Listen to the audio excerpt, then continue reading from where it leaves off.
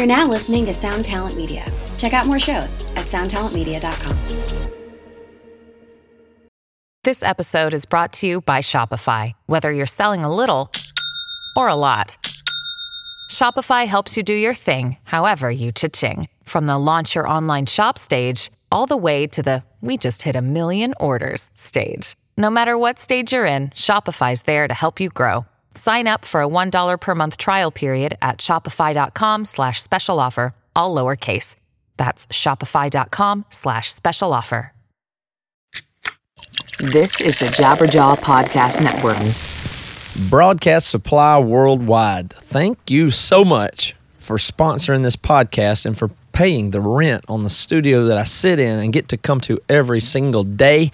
I got their banner on my wall and some of the gear that I got from them in my studio. I think about them all the time, and you should too. They're better than the other online retailers. They offer better support and service. Phone questions, you can ask them anything. They're great. And here's the best part. Anything that you buy from them for your podcasting needs, if it's in the podcast category, you can get 10% off just by using the promo code DOWN. So I hope people are starting to take action and do that. And also thank you to Joey Sturgis and Joey Sturgis Tones for believing in this show and knowing how to reach people that are into music and audio plugins and things like that. Joey Sturgis Tones makes a bunch of stuff like that. Some audio plugins that are really great and a really good deal. And yes, you can get them extra cheap because you listen to this show. Enter the promo code podcast20 when you go to joeysturgistones.com and you'll get 20% off the already great deals on some amazing and original audio plugins and other music creation software. Okay, so I've got Dan Koch back today. He was here last week on Wednesday, and he'll be back next week on Wednesday. And I love talking to Dan. I guess you guys already know who he is, so I won't do a long intro on him. He does a podcast called Depolarize, which you should be listening to, and he's in town. So whenever I can get an in-person interview and have somebody come sit down in the studio with me, it's great. It's more natural, and I certainly enjoy it. So Dan came by today, and we did it and published an episode right away. So I'm really getting a kick out of being able to bring you stuff in almost or live and then almost in real time into the podcast feed. It's quite a pleasure. Speaking of podcasts, there's a new one that I'm going to recommend that you guys check out, and it's called Poor Taste. It's a new podcast that's on Jabberjaw, jabberjawmedia.com. Find Poor Taste, and it's about cocktails. There is a fella that I was introduced to from a friend of a friend named John Yeager, and he is a professional cocktail guy. He designs menus, high-end menus for really specialty stuff, and he knows everything in the world about cocktails. So listen to that show. You'll learn about cocktails and bitters and spirits and their history, and it'll be some really impressive. It's interesting to listen to, and it'll be impressive at parties. So go to jabberjawmedia.com and find the Poor Taste podcast. It's a new one over there. And then lastly, speaking of new podcast, there's another one that I have developed with my friend Toby and my friend Aaron Lunsford, and it's for Tooth and Nail Records, and we just put out the teaser episode. That podcast is called Labeled, and it's, stories and rumors and myths behind Tooth and Nail Records and their history. There's some really, really good stuff in there. I'll probably run the teaser at the end of this episode today, I think, so you can get a taste of what it is like. But it's a more highly produced podcast about some of the legends in tooth and nail history, and there is some really good ones. I've had a great time, and I'm glad to finally be able to talk about this podcast. So please go check that out today. And basically, I'm asking you to go subscribe to it so you'll get it as it comes. That would mean a lot to me and doesn't cost you anything. So yeah, all right, that's good for now. Let's talk to Dan. Break it down, Dada.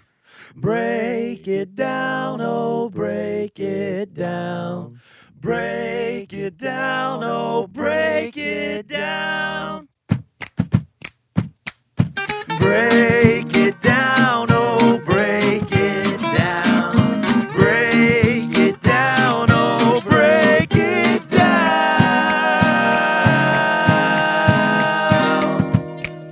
Let's make color. Yeah. Let's bear no back up. So are we live? All right. Okay. So, Dan, you've gotten me to do, you inspire me, I suppose is the way to put it, but episode was really good last week and everybody loved it and we got a lot of compliments. I had a great time. But thank you. This is what I wanted to talk about initially when I had the idea to have you come in multiple weeks, was to get into this book that I have to credit you for getting me to read a book, which is not something I do. I hate, Next up, my wife. Yeah.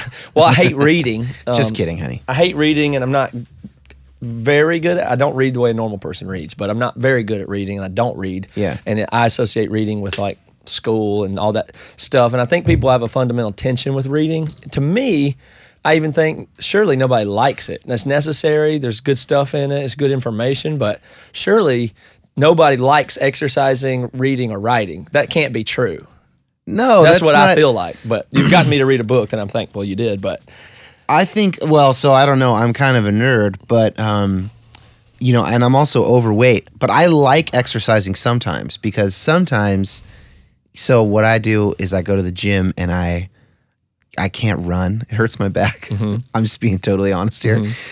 So I'm like 240 pounds. I'm 6'2", but I'm a big guy. And so I walk uphill at a brisk pace. I throw on my workout playlist, which is almost all like hardcore, punk. There's some Emery on there from those days. And I air drum. And people look at me like I must be the biggest idiot. But air drumming adds, I find, from the heart rate monitor about 15 beats per minute. That's clever. To my heart rate. And I'm just like, you know, here comes Under Oath, and I'm just going for it. I look like an idiot, but when you get into the mode, like once you've been going for 20 minutes or so, I mean, that's really enjoyable. You get that sort of endorphin high, and it can be pretty good. But I don't think that you like reading or exercise. I still maintain that you like what it does for you, or you like after it's over. Okay, so that's you know fine. what I mean. Yeah, like maybe it's that's a true. little bit different because you like ice cream and having sex because they're great and you're doing them and you like it. These exercising and reading you like because you already it's in the past. Not you don't like doing it. Okay, I mean I know some people disagree with that, reading's different. So reading for me, I have ADD, probably. And for me, it's like if I can focus on reading, if I can lock in, reading is actually a great joy. Mm-hmm. It is like it's like a good cup of coffee looking at a mountain range, or it is enjoyable. It's not like maximally pleasurable, but it is great. Like I don't think you can. It's different than exercising. So yeah, I'm like, oh, I have to be moving my limbs harder than I would, which creates my heart rate going up, which then feels good.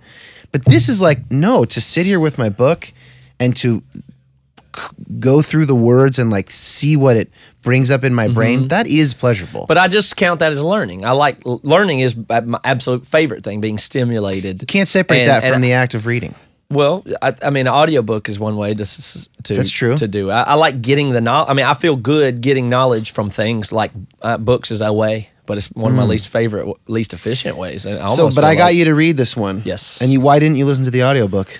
I don't know. I just figured out. Well, okay, here's the way I read, though. It's interesting. Like, I'm a very poor reader. You should hear me trying to read stories to my daughter. Like out loud? Oh, it's she's going to be past me very soon. Yeah.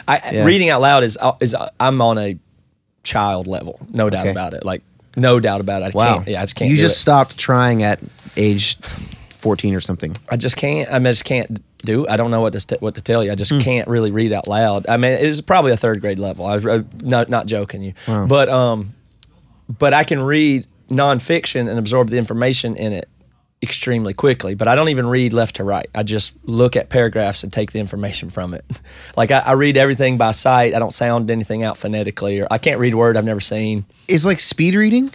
I don't know. Where I just know roll your what fingers down the page or whatever? I just know what the paragraph says and the sentences say. So I get a lot of stuff wrong, but overall I understand I know what the person's saying very well because I understand who they are, what the context is, what I think they're trying to say. I miss words all the time, but I get the meat of it, and so I read very fast if I read by myself, not out loud. So I'll read a book on a flight. If I have a flight and I don't get internet, I knock out a book and get all the information out of it and move on. That must be kind of what speed reading is. I mean, it's got to, because when you start reading a lot, or like I'm reading more nonfiction these days, and you do kind of notice these tropes that nonfiction authors have to use, and you kind of start skimming over the maybe introduction. I'm just what people would call skimming, I guess. But I feel like I'm getting the information out of it. Yeah, and that's interesting. That's what I'm doing. Although, we should say what the book is. It's called The Righteous Mind by Jonathan Haidt. Why do they say his name Haidt? H-A-I-D-T. I've heard it, honestly. I've heard Haidt and Haidt. I don't know what's correct. Nobody would want their name to be Haidt.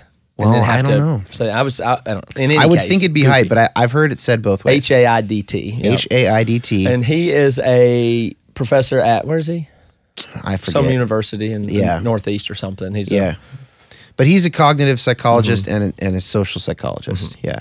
And so that book is about basically how our brains work when it comes Mm-hmm. to making arguments and having reasons for beliefs. Now One he way to is in put the it. middle of something right now and declined to be on the podcast, but I think only because he is busy. Nice. But it feels like maybe he could come on here sometime. But you'll be the next best thing because you and I have both read his book. Is what I figure. we should have him on with But us. I'd like dude. to have him on sometime. But I think Yeah. we're going to talk about stuff in this book this week and next few weeks. There's some it's just so fascinating and illuminating look into our brains and how we look at intuition is the big Yeah. thing really there. Well, so the subtitle of the book, it's called The Righteous Mind, Why Good People Are Divided on Politics and Religion, basically. Yeah. So he's trying to explain, the old adage of don't talk about politics or religion at a dinner party. And he's like, here's why. That's basically what the book is. Here's why, Here's yeah. why people say not to talk about those things, because they go so deeply and they are such good candidates for this explanation of how this part of our brain works, and so they relate most with identity because of this and this and this. And so he's just basically explaining that, which Super non-partisan. Has nothing to do with anything No. other than how your brain and No, yeah. intuition and cognition work together. And the Yeah. central thing in there, the whole everything is framed around his initial analogy, and is he calls it the elephant and the rider. Yeah, the rider and So the can you- elephant. Yeah. You're more up on this than me, but I've Okay. consumed the book and love it. But Yeah. tell me what elephant and the rider is. Okay, so I'm going to You need use a these pen? 2 items here. This will be fine for those of you watching on video, but I'll explain it anyway. So, the elephant and the rider is basically a metaphor for how our cognitive systems work in our brain. And the best way to explain the elephant and the rider would be to explain a previous notion, which is basically the driver and the automobile. That's kind of a more classic, so I'll use my watch since it's smaller. So driver in the automobile, here I'm the driver, this bottle cap, and I'm driving this car, which is my watch, and the car is a mechanism. It's a mechanical thing, it's a big machine, and my brain tells my body what to do. So the rider car is brain and body. That's sort of the classic idea. And so on that view, then, our brains are sort of like drivers in Drivers of the body in the seat mechanism. of a car, of a mechanism. And when your brain tells your arm to move, your arm moves. And when your brain tells your, your legs to run, you run. And maybe when your brain tells your body this is sad, you feel sad. Or when your brain tells your body like whatever. That's that's like a classic, more naive view of what happens. And his view is over and against that view. And he says, no, it's more like a rider and an elephant. So you'll notice the difference between a car and the elephant, between the watch and this folded piece of Yeah. paper. The piece of paper is bigger. Let's use a the really whole paper. Elephant signifies it's a very big thing. Much bigger, first of Yeah. all. And then the second thing it signifies is that it has momentum of its own. It has its own thoughts. That It's is- not a car. Yeah, It's not a dead thoughts body. would be the It's wrong word. It's more like intuitions. Yeah, the elephant has things it chooses and wants to do, and you're simply trying to control them. Yes. So the rider then is what?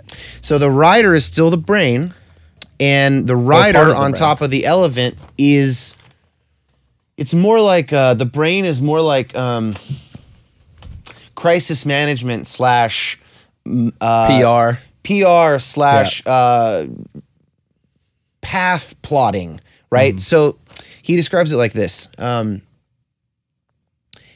If you're in a car and you see an obstacle coming up, you turn the wheel to avoid the obstacle. Then the car has momentum, like a car would have momentum. You'll have to brake, whatever you'll have to do to steer it. But it was because you saw it, you turned the wheel, and now the car will react. In real life, according to Haidt, it doesn't work that way. Your elephant, which is your body, which includes your it's really kind of your part of deep it's a lot of your mind. brain. Yeah, it's not built- mind body. That's No, it's a not wrong, mind body. It's no. that there's different parts of your brain that you don't Yes. have access to that Yeah. aren't cognitive. They're more your intuition or Exactly. your lower brain. Or So these your other things. elephant, all of those things, has an intuition, and then it leans one direction or another. It's making decisions on its own. To it at essentially, least, and yeah, or you're like trying to control it. Yeah. provisional decisions to move towards something. Yeah. And then the brain goes, okay, elephant's moving sort of straight left. I got to look out and make sure we don't run Yeah. over a cactus or, and you know. So the elephant is really large and powerful, and technically much more powerful in every way than the rider itself. Only the rider happens to know how to control it some and can try to counteract what the elephant wants to do, and ultimately can with some difficulty in training control the elephant. Yeah. But at any given moment, whatever the elephant wants to do, it could be done by the elephant. It's a much more powerful force that accounts for much more of what a human is doing at any given moment is what its elephant wants to do. And then the interface to that is the very prefrontal, higher part of your brain that interfaces with it. And the interesting thing about it is he says almost everything that happens first on the elephant level, and then most of what happens you're simply rationalizing and justifying after the fact. Yeah, so this is kind of the big claim of the rider and the elephant analogy is most of our arguments or just say reasons. So someone asks you, why'd you vote for Hillary Clinton? Why'd you vote for Donald Trump? Or someone asks you, why did you pick this restaurant? We tend to think that we are telling them the reason that we did it. And he would say, sort of, but not really. Not really. Actually, you had an intuition, a movement toward a thing, and then what your cognitive brain is really good at doing is basically providing a defense. Yes. He calls it post hoc as opposed to pre hoc, I guess. Yeah, post hoc after the fact. After the fact, you say... Slimy lawyer, right? Yeah, so this is the slimy lawyer. Yeah. Yeah, like we all have this kind of lawyer in our brain that we don't usually realize it's there, but we think we have all our reasons sorted out for being a Republican or for being a Christian or for wanting to eat at the restaurant. Well, let's stay with the restaurant one for now. Sure. So I want barbecue for lunch. I want barbecue. I'm getting it. And I don't Yeah. know where that came from. I saw Right. a commercial, or my friend, actually, this is what happened. This is today. My friend Brett was mentioned a barbecue restaurant, and inside of me, deeply, I knew that I would be eating barbecue soon. Yeah. There was no thoughts to it. It was my intuition, it's my impulse. Now, somebody comes in the room, and I say, I'd like to get barbecue today. There's this place, and they say they have this, and they have a happy hour like this, and I think maybe you and I should go out to lunch. And here's what, this is my diet, actually, where it kind of fits in, because here's what, that's all after the fact. it's not the real reason you want to go. No, I found out that I wanted to go, and now I'm going to talk about it and rationalize it. Yeah. Now you're gonna discovered that I basically wanted to go, you're if gonna I'm being pitch it honest. to me because you're gonna say, "Hey Dan, Yeah. we're gonna get lunch after this, and wouldn't this be a good place for us to go?" But you're not, and this is kind of obvious in a sense. You're not actually weighing all the places we could possibly go and presenting me with the best possible choice. No, I didn't. You look already at wanted any to go. choices. There was never a choice. Now, for a restaurant, that's fine, of course, right? Because really, we could go to lunch anywhere. But it's still an illusion. It's still an illusion that I think that I rationalized where I wanted to go to lunch. Right, but most so- of the time you're caught in the loop where you don't even know that you didn't think of it, and your justifications aren't the reason. You think, I'm smart, I thought about it, I made this decision. Yes. Not true. You just made that story up to tell yourself. Well, okay, it's not quite so black and white as that, but by default, yes, that is what we do. And so it's one thing when we're talking about going to lunch, but let's throw two things out there and get as polarizing as we possibly can get. If you believe nobody can tell a woman what to do with her body except her own self regarding abortion, or if you believe biological, human, spiritual, soul-given life clearly starts at the moment of fertilized egg. If you believe something like that, you would never assume that you believe that for unconscious reasons. Yes, exactly. You would But- not. but You would say, probably do. but there Yeah, at you least most likely entirely believe it for un/subconscious. Well, so this reasons is and where we want to intuitions. this is where we want to be careful. So some people have done really careful thinking about the question of abortion. In fact, probably most people who have written any books on it or whatever have really have really thought carefully about it. when you do think really carefully about things, you are able to sort of overcome the rider elephant scenario. But it takes time, and you can never be as sure that you're being objective as you want to be. Yeah, and that bears out just by how many people change their mind on big issues. Almost nobody ever. Some, of course, some, but you just think of it on those really strong issues, like a person, a baby, a murder. Those things are like, now the elephant or the horse you're riding is like chomping at the bit for some food. Good luck turning around to go the other direction you want to go. Yeah, it's so the more ingrained, the more ingrained these intuitions are, the harder it is to turn around. Let's use an example, and I don't mean to pick on Republicans here, but just saw this poll the other day that when Obama wanted to order strikes on Assad in 2013, and he went to Congress and asked for approval, 22% of Republicans polled supported the move. Trump did it last week. 88% of Republicans approved of the move. Sarin was used in 2013. Sarin was used in 2017. The situation with Assad and his people is relatively unchanged, right? You didn't get a 66-point swing in GOP approval ratings because the situation on the ground changed. Right. People have a lean. They go, Obama wants to do something. I don't think we should do it. Obama wants to go to war. No. Direction. Trump wants to do this. He's my guy. I was already leaning that way. Okay, I agree. Down, my elephant was leaning. You got to do something now. And so this sounds really cruel, but I'm not picking on Republicans. We all do this. Yes, with everything. Everybody does this all the time, right? So in fact, so we can be equal opportunity discriminators, all the rhetoric about how many people Trump wants to deport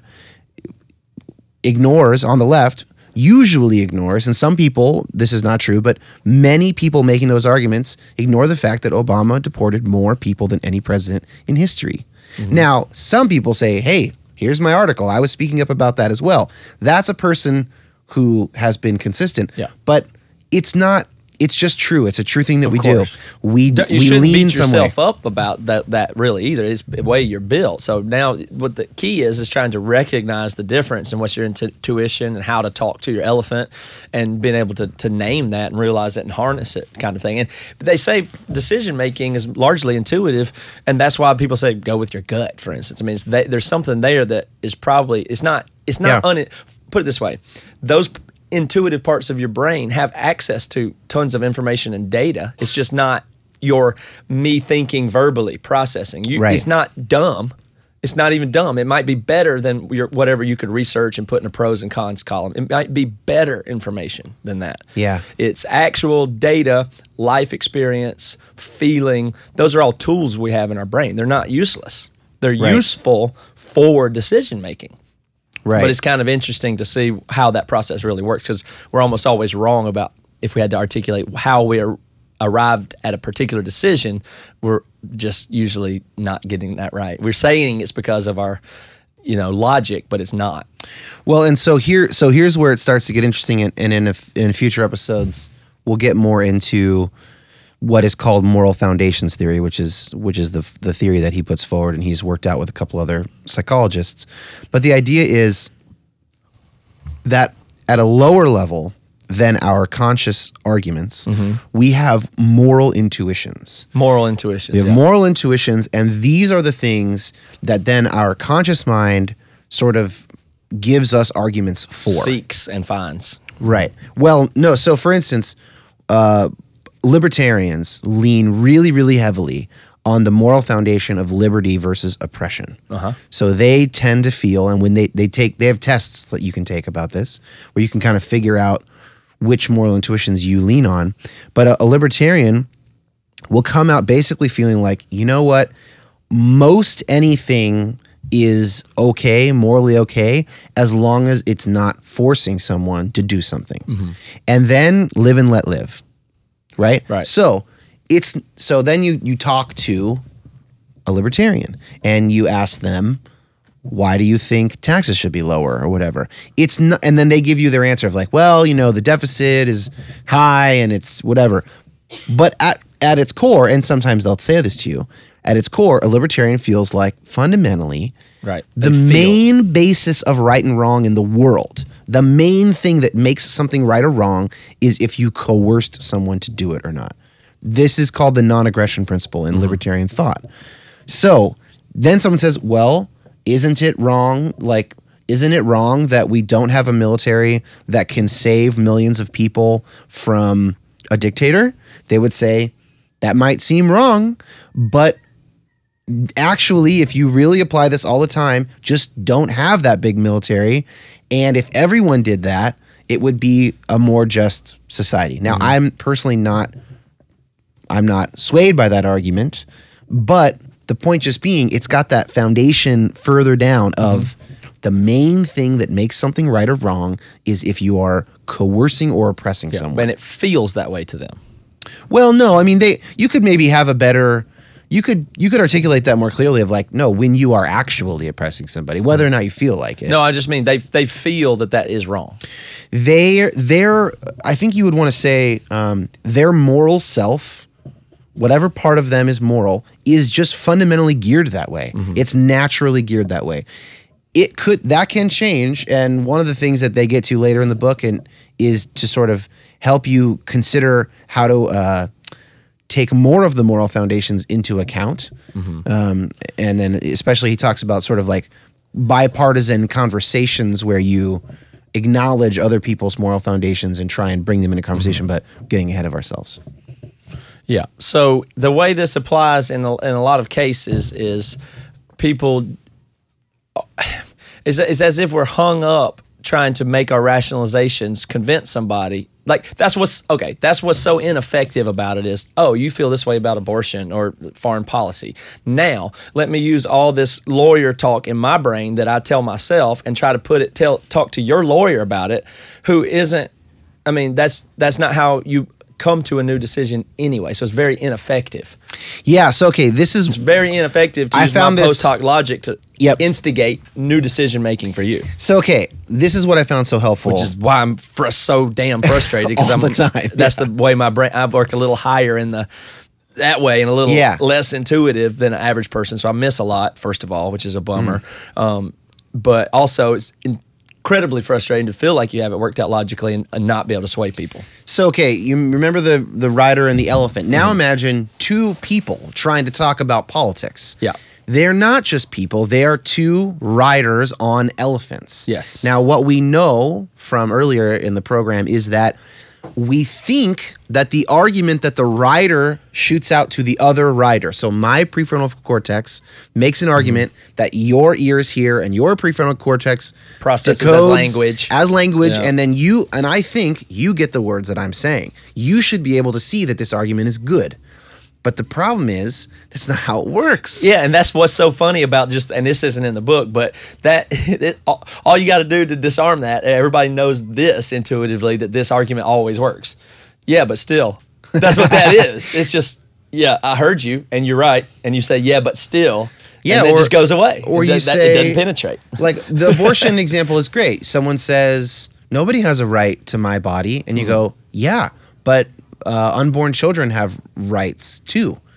And they go, yeah, but you can't tell me what to do for that. Yeah. It's still a part of my body. Right. And you go back and forth ad nauseum. The reason that gets nowhere is because that's riders shooting argument arrows at each other, which are not the real reasons. That's not the real reasons anyway. The real reason is coming up from below, from the elephant, and then being coded into language. So if you are a pro-choice person who's trying to convince someone who's pro-life, you have to aim at their elephant, not their rider. Yes. So you have to basically, maybe you won't be able to do this, but you have to convince them that the oppression of a woman's body is morally important, and possibly that it's more morally important than, say, the potential rights or the rights of a potential human being. Right. And vice versa. So if you are a pro-life person and you want to convince a pro-choice person that they're ignoring this thing, you have to convince them that life is sacred, that life has inherent value and that human Until they beings are feel so that. valuable Yeah. that even a potential human being is so much more important than 9 months of whatever, yeah. right? You have to aim at the elephant. Now, that can happen. It's harder. And we think it will be so quick. Oh, I'll just tell them my argument. Yeah. I'm going to shoot it back at their rider. They can process it. Not true. And so you were saying how great this book was for you. I mean, I talk about it like if I was a biologist, this is my Origin of Species. Like it explains, Yeah, it explains a lot. Political ruptures and problems like so adequately. See, I don't care about any of that stuff, but do it you- explains problems I have in my personal life. to Okay, me. sure. Or Because religion, right? How does my wife not understand? That's what I told her, and I'm right. So what's Sure, the problem? Yeah, You know? yeah. There's, Right. You know, because whatever it is, but it explains a lot of things, and also just for instance, the good persuasive people, or even powerful manipulators, and body language, all those things often speak to the elephant, and whether you're conscious or aware of it or not. Okay, so to take it to politics for a second. You believe that people really make decisions based on their rider, not their elephant? Charisma is 10 for 10 since in the last 10 presidential elections, which I believe goes back to when they were first televised. And nobody says, why do you JFK. like that president? Why do you want to vote for him for president? He's He's got charismatic. so much charisma. Yeah. Of course I'm going to vote for him. No one ever says that. Nobody ever says that. 10 But for that's 10. exactly why everybody votes for the person they choose, Well, or goes to his church or whatever it is. Yeah, or I mean, maybe the charisma is what partly what gets you to, the general election through the primaries, Sure. and maybe it's what got you to be a senator or a governor, and whatever. Of course, it operates all the time, but that's an insane stat. The more charismatic of the two candidates has won 10 times in a row. Oh, that's I crazy. would think it would be 100 for 100. I mean, I don't even know how many presidents we convicting. have, not 100, but I don't know how many. 45. Okay. Yeah. It's convicting to realize that. And then you go, oh, shit.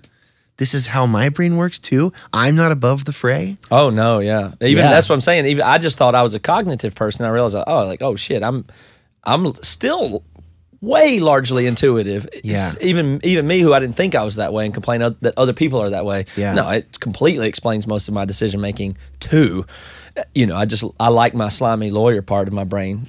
I like it. Yes. It works good for me. It's Oh gosh, comfortable. I'm so good at that too. And I'm really good at. So that's the funny thing. One takeaway you could maybe take from this is if you're really good at convincing other people that you're right about something, then you're also really good at self-deception. Oh yeah, that's Same token. that. I think that's totally true. That's hard.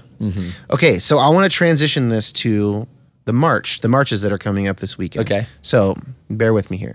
So there's a bunch of people who are going to now be marching. There's 2 marches in Seattle on Saturday. There's the Tax Day March, and then there's the Black Lives Matter March. And these marches are sort of like this collective attempt to convince the nation, right, that there's a problem. That's probably a good way to describe a march, right? That's a very good way to describe a march. Actually. Yeah, maybe not even could I you- don't even know if I could. I don't like. I'm not a march person or protest. I don't even participate in politics because it seems like it's all meaningless. And when I think of a march, I think, well, that seems absolutely meaningless. Like I'm good with the freedom. I'm not mad at protesters or marchers, but I always think, what's the point of that? Of course it's not meaningless because, protests helped end the war in Vietnam. I mean, protests are not meaningless in general. They can be more or less effective, and you have some control over how effective your protest will be, and some of it you don't have control over, and it depends on historical timing and other things that happen in the country or in the world. But the point being, this is an attempt by, for instance, people who. So I'll be marching for the Tax Day March, definitely. I haven't decided yet if I can go to the Black Lives Matter So what do we one as march well. for on Tax Day? So Tax Day what? is Trump, release your taxes, and or Congress write a law for the future that all major party presidential candidates must release their taxes. Didn't they do something where they saw his tax record one year? Not good enough? It was leaked, is partial, and it was for 1 year, and it said client copy on it. So as far as we can tell, it was leaked by the Trump administration to give a really good year. And it doesn't show that many details. So the thing that people are worried about with his taxes is not how charitable he is. I mean, that's interesting. Some people want to know how rich he is. That's kind of interesting. insofar as I guess if he's lying about it, that What we're means gonna do, find out something. he's a But, yeah, what are you liar? gonna do? I mean, we just found out he is a hyperbolist. The more pressing question is how deep do his ties go to Russia? You had to fill that out on your taxes? No, but you have to declare, for instance, like for businesses like Trump's. I mean, if they get huge injections Sure. of cash from Yeah. Russian banks, for instance, there is a sale. There's a purchase and a sale of a Florida estate that he bought in the 40 million. So for whatever reason, you're convinced that this is important enough to that you're going to participate. Well, let me finish this one. He sold it for 90 million in the middle of the housing crisis to a Russian billionaire. So basically, he was given $50 million by some Yeah. Russian guy that was not market value Yeah. for something he owned. Why? And it's not like the taxes will tell you because this, but it'll bring up the question. Data can be That- journalism can do its thing, right? Yeah. And you can say, oh, this guy actually is Putin's best friend, or this guy actually, whatever. I don't know what it's going to show. Best case scenario, he releases them and there's nothing untoward. That would mean that a foreign power does not have anything on our president blackmail-wise. Mm-hmm. But if they do, the American people need to know that. They do. And if we need to go to President Pence because he's unrelated to that, then go to President Pence and get Trump out of there. I'm not saying it will lead to impeachment. I have no idea. I'm just saying the tax day march is to say transparency, financial transparency for the person who leads our country. I think that's nonpartisan. Fair enough. I would love a law for Democrat and Republican candidates to have to release their taxes all the way down. Everybody do I'll it. go all the way to every public citizen too. Yeah, I mean, Just do it. for big Make office. it all online. Put Okay, it all yeah. up. Wow. Then you really find out who cares about the poor. Okay, let's find out. So, and then there's another march, which is the Black Lives Matter march. Mm-hmm. People are obviously more familiar with that. There's a problem in American institutions of policing, education, Sure. and prisons, and we're trying to call attention to that. So you're going to participate in both on the same day? Or why are they on the same day? They were supposed to be combined, and now they're separate. I have no idea boy. why. I'm not.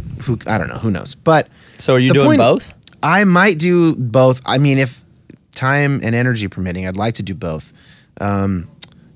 My problem more with doing the Black Lives Matter march is it's less clear what the proposed solution is, which is not to say it's not a good movement, but the thing I love about the Tax Day March, It's very specific. very That's specific. Nice. Yeah, I agree. And it's saying we are raising awareness for this thing, and I will be carrying an American flag with me. And I think that will rub a few of the liberal protesters the wrong way, but you know what? All right. This is American value. Okay, so how does that relate to elephant? Is that Okay. speaking to an elephant? to So do that? now, the protests as a whole are a nationwide argument from it's kind of a lot of things. It's an airing of grievances, it's a letting off of steam, but at its best a protest should be an argument. And so, a civil argument. a civil argument. Now, if the protesters, for instance, let's just stick with tax day and stay away from the racial element as two white guys. No problem. Yeah. So let's stick with tax day. So if someone from the tax day march gets on to O'Reilly or gets on to CNN or whatever, and they're making the case, they have an opportunity to speak to the other half of America who's not prone to protesting their own candidate's president. Right.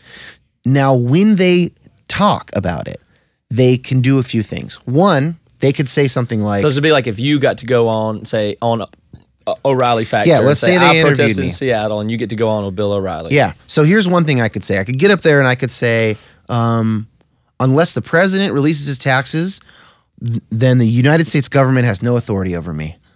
Right? I could go like far left and get kind of revolutionary. I don't recognize the authority of the IRS because Trump won't even tell us how much taxes until we're doing a strike, until Trump shows his taxes, none of us are paying taxes out of solidarity. We're going to bankrupt the government. Now, you could say, interesting.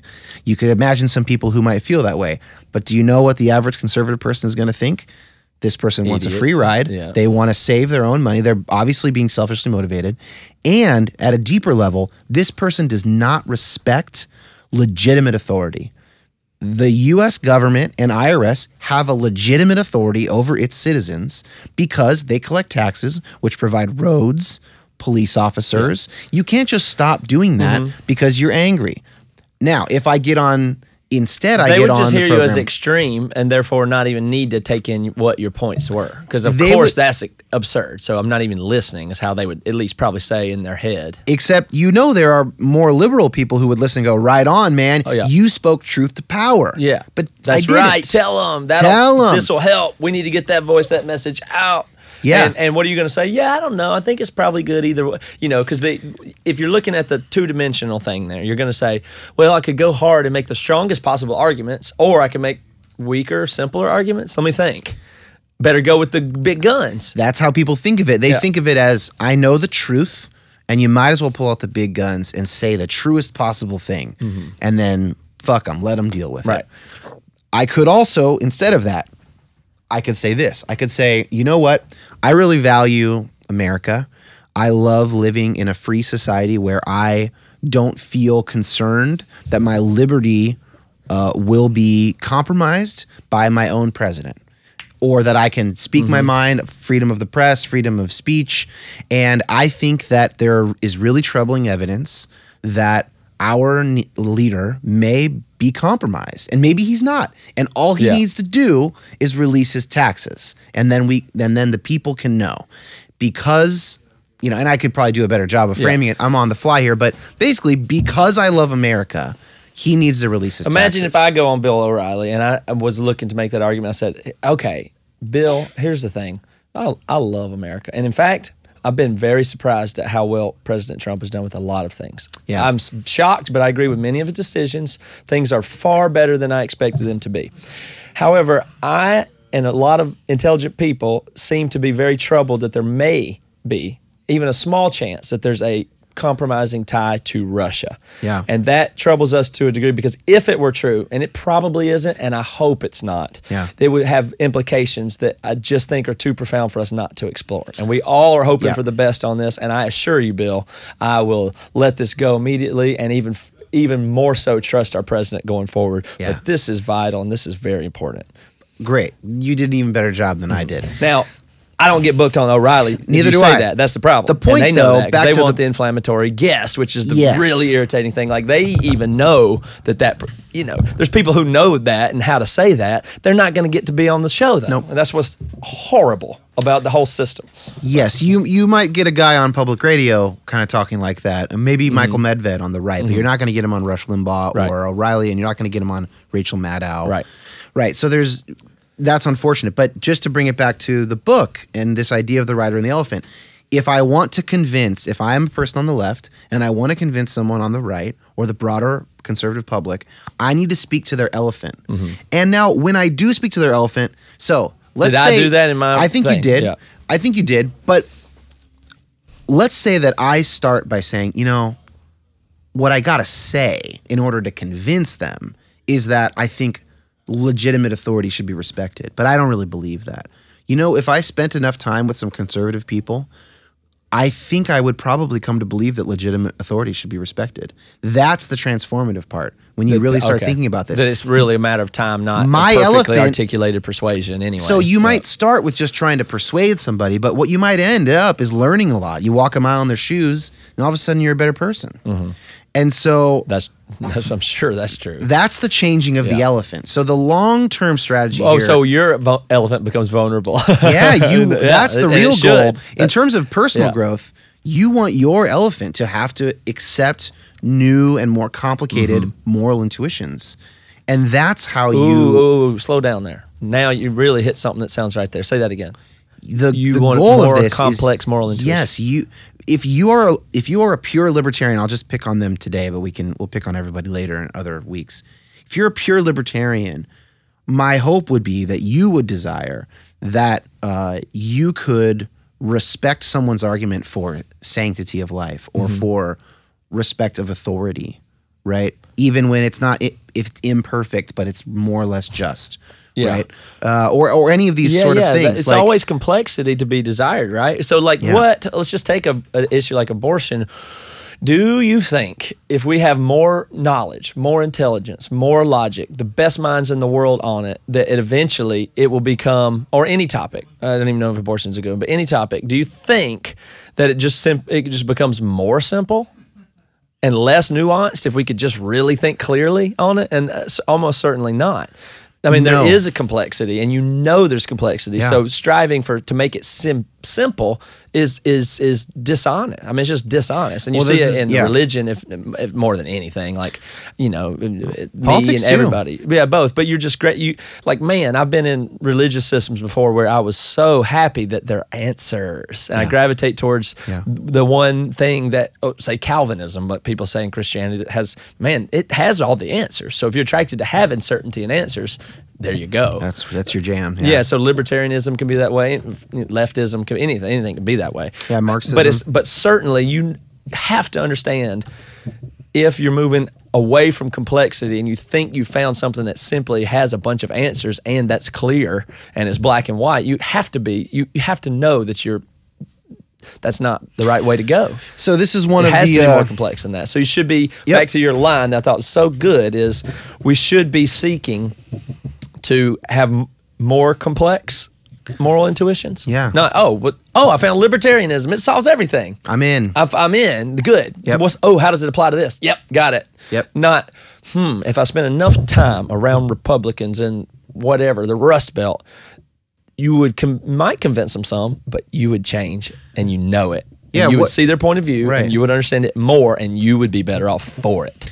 And maybe if you both parties do that, well, that's less polarized. Am I, as a person who canvassed for Hillary, do I just want to change the minds of Rust Belt Trump voters, or am I actually willing to be changed by their life experience? Are you? I mean, that's Can the you? challenge. Could you? I mean, can you answer that? Like, is that? I mean, my hope is that I'm willing to be changed by them because they've experienced a life different than I have, and that doesn't mean that I will. But they're wrong. Well, I think that They're they bad. were wrong. They're either wrong or bad.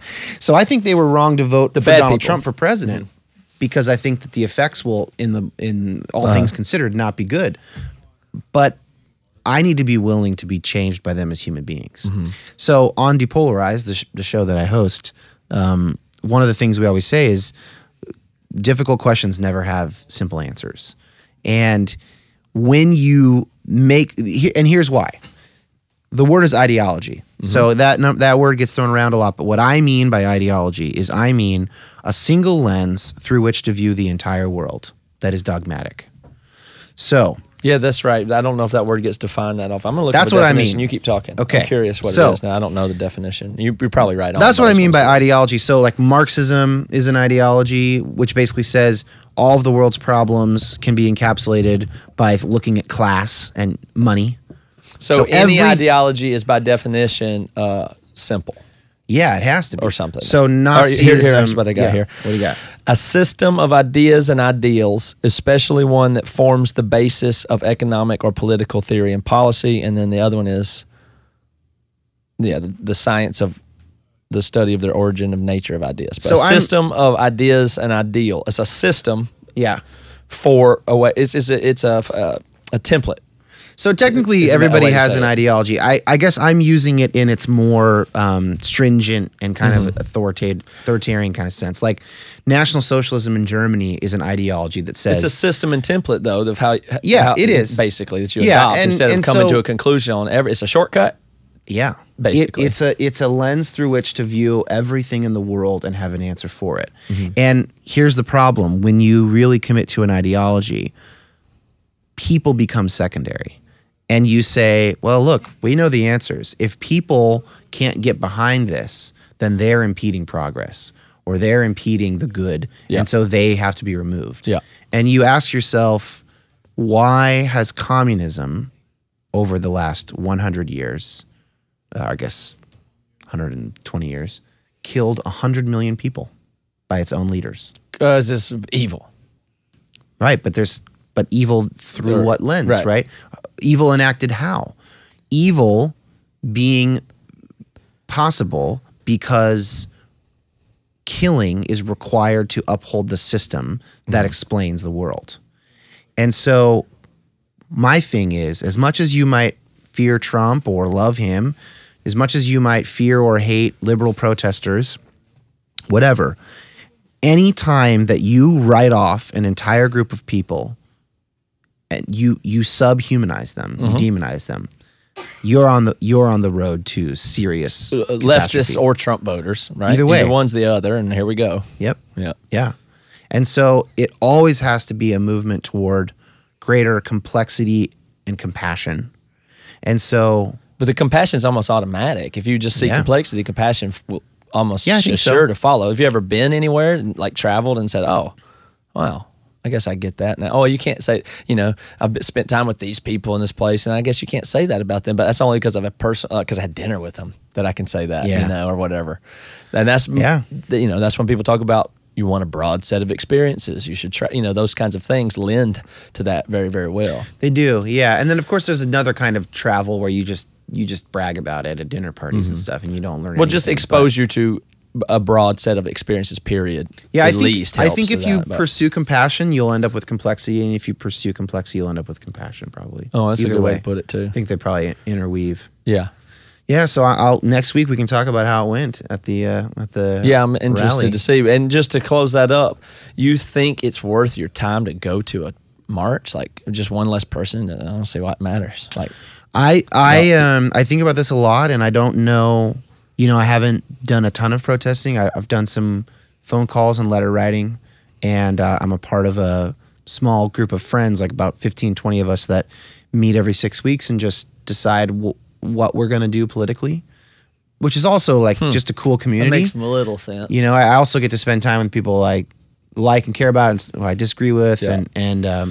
but I do think that the taxes thing is like right up my alley. It's like something clear. But you think it's your nonpartisan. mathematical participation is worth your time even? It's just like I don't know. I mean, like it's possible. I like that it as I a could do something mindset. else. Like that makes sense. Like I'm involved. We talk about this. I've just made a conscious decision that in my lifetime I'll be involved, and that should result in a lot of benefit. Now, of course, today do I go to this march or not? It seems absolutely nonsense, but from my point of view. But in the it's the final small amount scheme of of things things- sustained over time that always make every difference Yeah. for your involvement, your connection to it. Like it'll pay dividends in some other way if you behave this way as an active participating person in the system for over time. That is a great idea. I I'll obviously support didn't. that I didn't if get you're into Hillary it. elected in Nevada. Yeah. But I really valued the experience of going around and seeing these neighborhoods in Reno and talking to people and having conversations with people I would not run into. Mm-hmm. I mean, it's a catalyst for political involvement. Can be, when it's good, a catalyst for just like a diversity of human interaction. Yeah. And, I don't know, who knows what my role will end up being at the protest, probably very small in all likelihood.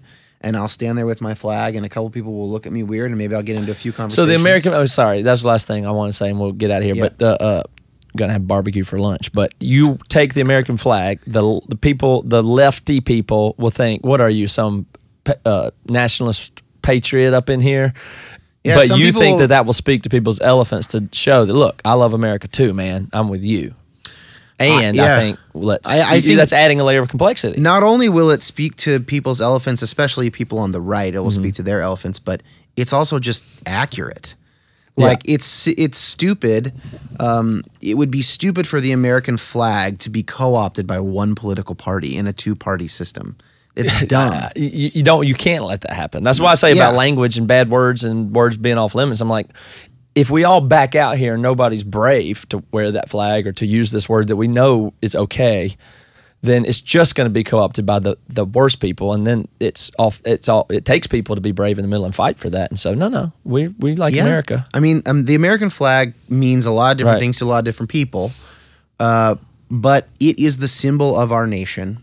And if freedom of oppression, you could say, is like the main reason that America, like the main principle America was founded upon, well, I think I'd like to make sure we're not being unnecessarily oppressed by wealthy Russians or the Russian government. And there's a pretty simple way to give us some more clarity about that.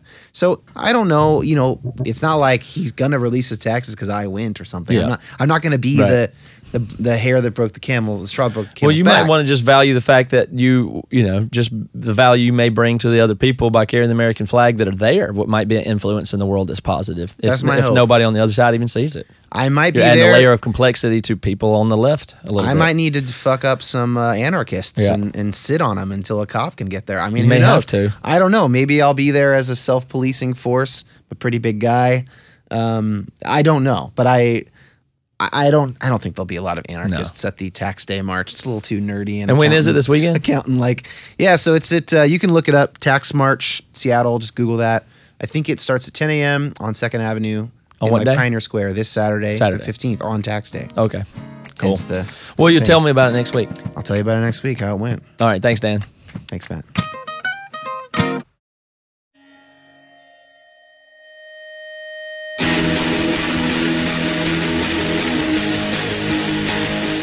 Okay, so you guys know the label and you love the bands and the music, but the Tooth and Nail thing is much bigger than that. Now, the independent music scene has always been fueled by word of mouth, and with word of mouth comes stories and rumors and all the lore that make up its culture.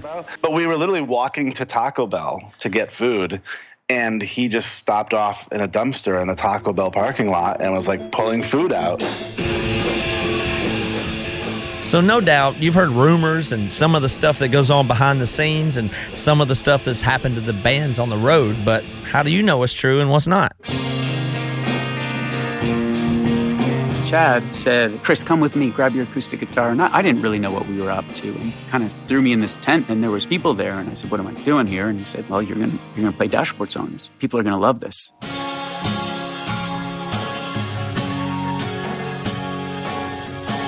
So join me, Matt Carter, and Toby Morrell from Emory, And so trying to find them and meet up with them and get a hold of them was just unbelievable. and Aaron Lunsford from As Cities Burn. You're going to come on Tooth and Nail. You're going to be the next Under Oath. It's going to be awesome. We're going to investigate the stories. There was a point in time where I was getting Bible verses yelled at me, and I just thought, this is ridiculous. At that point, I was like, let's go home, because this is not where I want to be. And we talked to the artists. Said, like, I could leave if you'd rather. We talked to the A&R guys, the tour managers, the producers, everybody involved. And I'm like, am I the only one who's hearing this story right now? Am I taking crazy pills? Like, why don't you just borrow someone's cell phone? So we're excited to announce Labeled, the stories, rumors, and legends of Tooth and Nail Records. Season 1 is coming soon. So subscribe right now on iTunes or wherever you get your podcasts. And you can just search Labeled or Tooth and Nail Podcast. See you soon. You've been listening to the Jabberjaw Podcast Network, jabberjawmedia.com.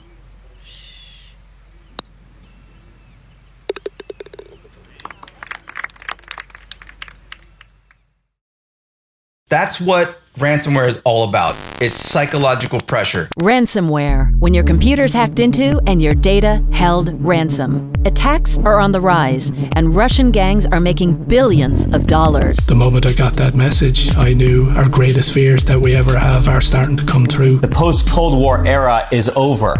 .com, The Hacking. A new season from Crowd Network with me, Katie Puckrick. Just search for .com, that's DOTCOM, and subscribe. Hey, this is Chris Swinney, formerly of the Ataris and currently host of That One Time on Tour, part of the Sound Talent Media Podcast Network. Have you ever wondered what it's really like on the road? The highs can be euphoric, but the lows can be crushing. Join me every week as I chat with industry pros about what it's like living out their wildest dream and, in some cases, their worst nightmare. Past guests of the show include members of NoFX, Pennywise, Bad Religion, and more. Listen and subscribe at soundtalentmedia.com.